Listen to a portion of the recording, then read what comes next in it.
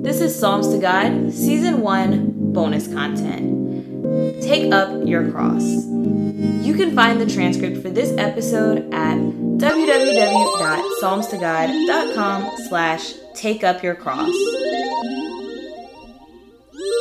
Then Jesus said to his disciples, "If anyone wants to follow after me, let him deny himself, take up his cross, and follow me. For whoever wants to save his life will lose it, but whoever loses his life because of me will find it.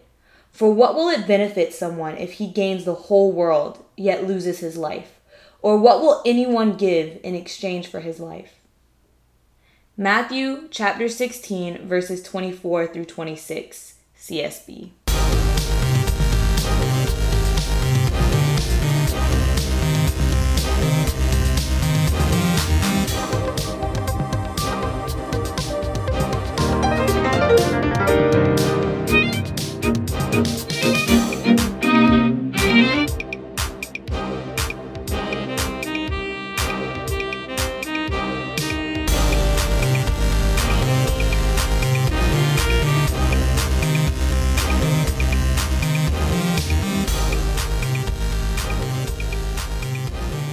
Hey guys, welcome back to the Psalms to God podcast.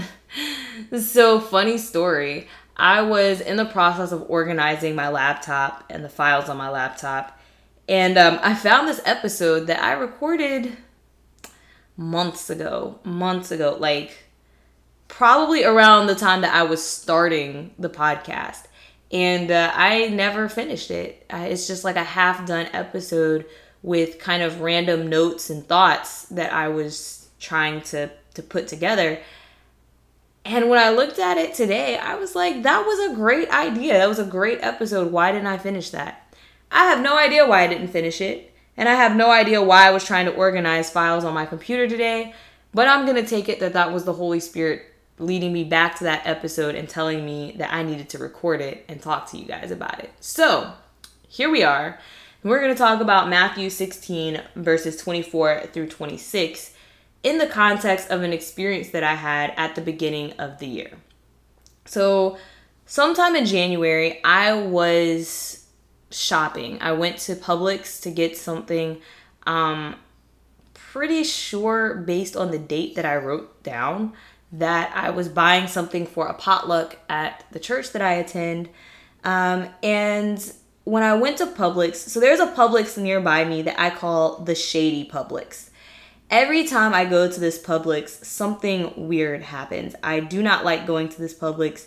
I feel like, I just feel uncomfortable going to this Publix by myself at any time because something weird always happens. So I refer to it as the Shady Publix. But the Shady Publix was the most logical Publix for me to go to that day because it's actually near my job. In the direction that I was driving, for me to go to any other grocery store or any other Publix would have been going out of the way. And that just didn't make sense. So I had stopped there on the way back home. And when I stopped there, as soon as I pulled into a parking space, this man approached my car. And he came all the way up to the window, like to the driver's side window. And he started talking. And I was weirded out, to say the least. Like, I did not understand why he was coming up to my car and why he was starting to talk to me. Like, not even like, oh, I let you get out of your car and approached you in the parking lot. Like, he legit walked straight up to my car. I could not have opened the car door to get out had I wanted to because he was standing like directly in front of the car. And so he basically said that he ran out of gas. And that's all he said. Like, he didn't ask for money. He didn't ask for gas. He didn't ask for a ride to the gas station. He didn't ask for a phone to call a friend to take him to the gas station. Like, to this day, I don't really know what his intention was. Like, I don't know why he was approaching me. And in the moment, I was like, this is super weird. This is super sketch. First of all, I don't look like the person that you should be approaching for this problem. And what I mean by that is, so when I was in South Carolina, I remember I had this situation where I needed a pocket knife. I was trying to open something and I felt like a pocket knife would be of assistance. I didn't have one.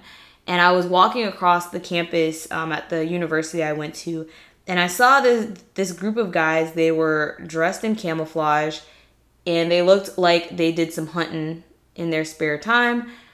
And I made the assumption that they would have a pocket knife, so I approached them and asked them for their help.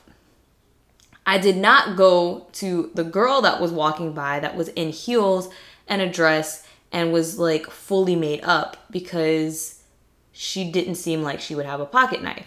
Now, that's very stereotypical. She could have very well had a pocket knife. They might not have had a pocket knife.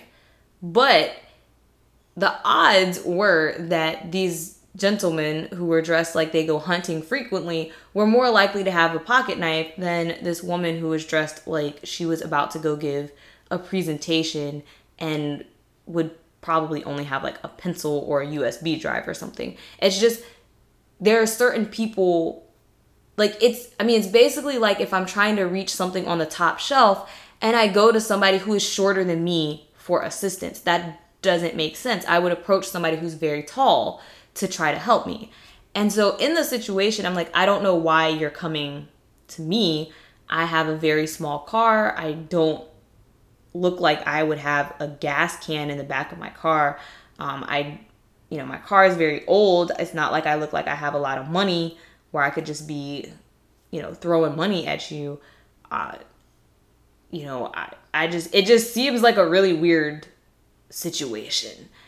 So I was very, very hesitant, and the demeanor that I probably had was not a very pleasant or positive one, because I was just like, please leave. That's what I was thinking in my head.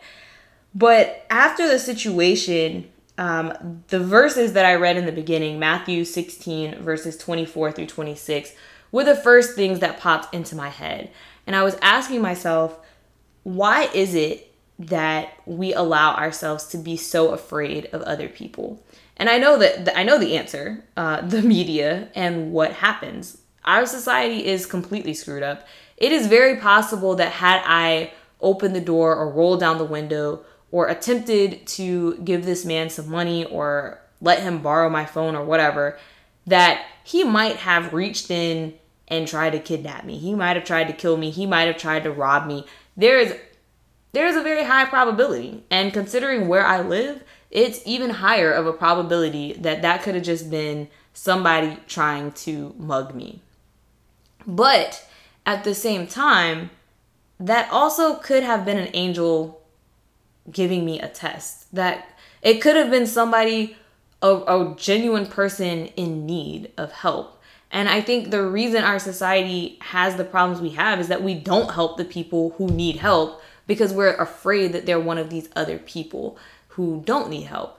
And, the truth is, in this verse, we often think about this in the context of martyrdom. Like, someone has asked you, do you believe in God?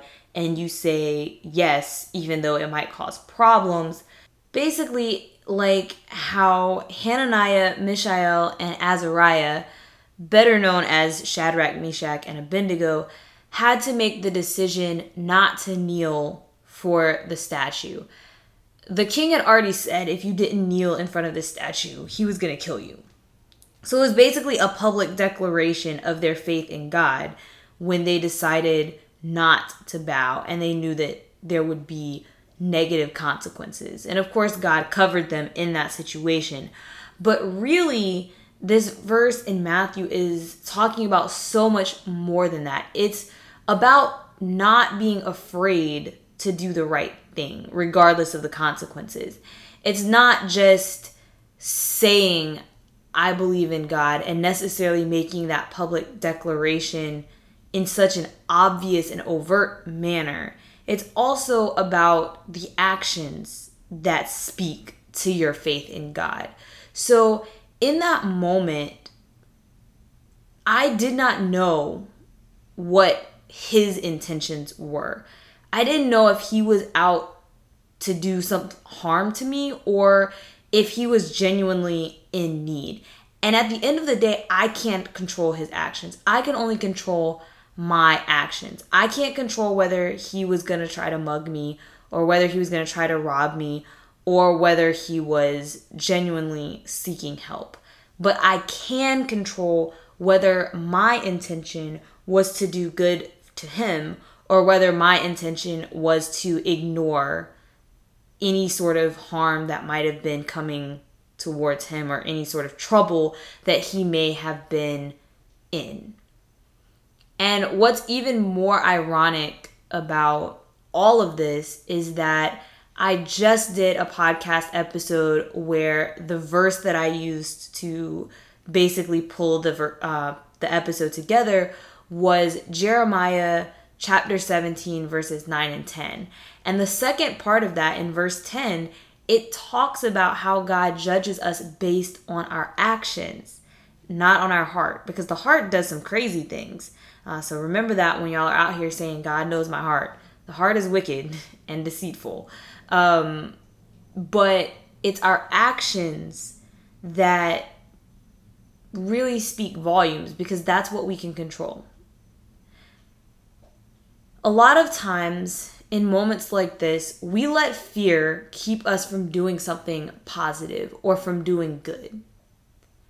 And that's a problem, because regardless of what was needed in that situation, regardless of whether I actually had money to give him or not, I didn't because I never have cash, but even down to the demeanor that I had, the way I responded to that person, that is very significant because that's a human being.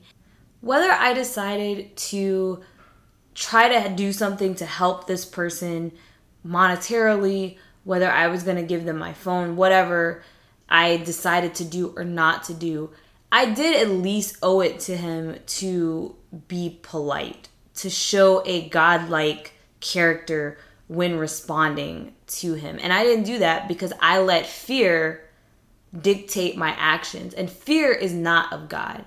God does not want us out here being afraid to do good. And that's something we should definitely be talking about as we go through our walk and our journey with Christ. So I'm curious what you guys would have done in that situation and how you would have felt about it.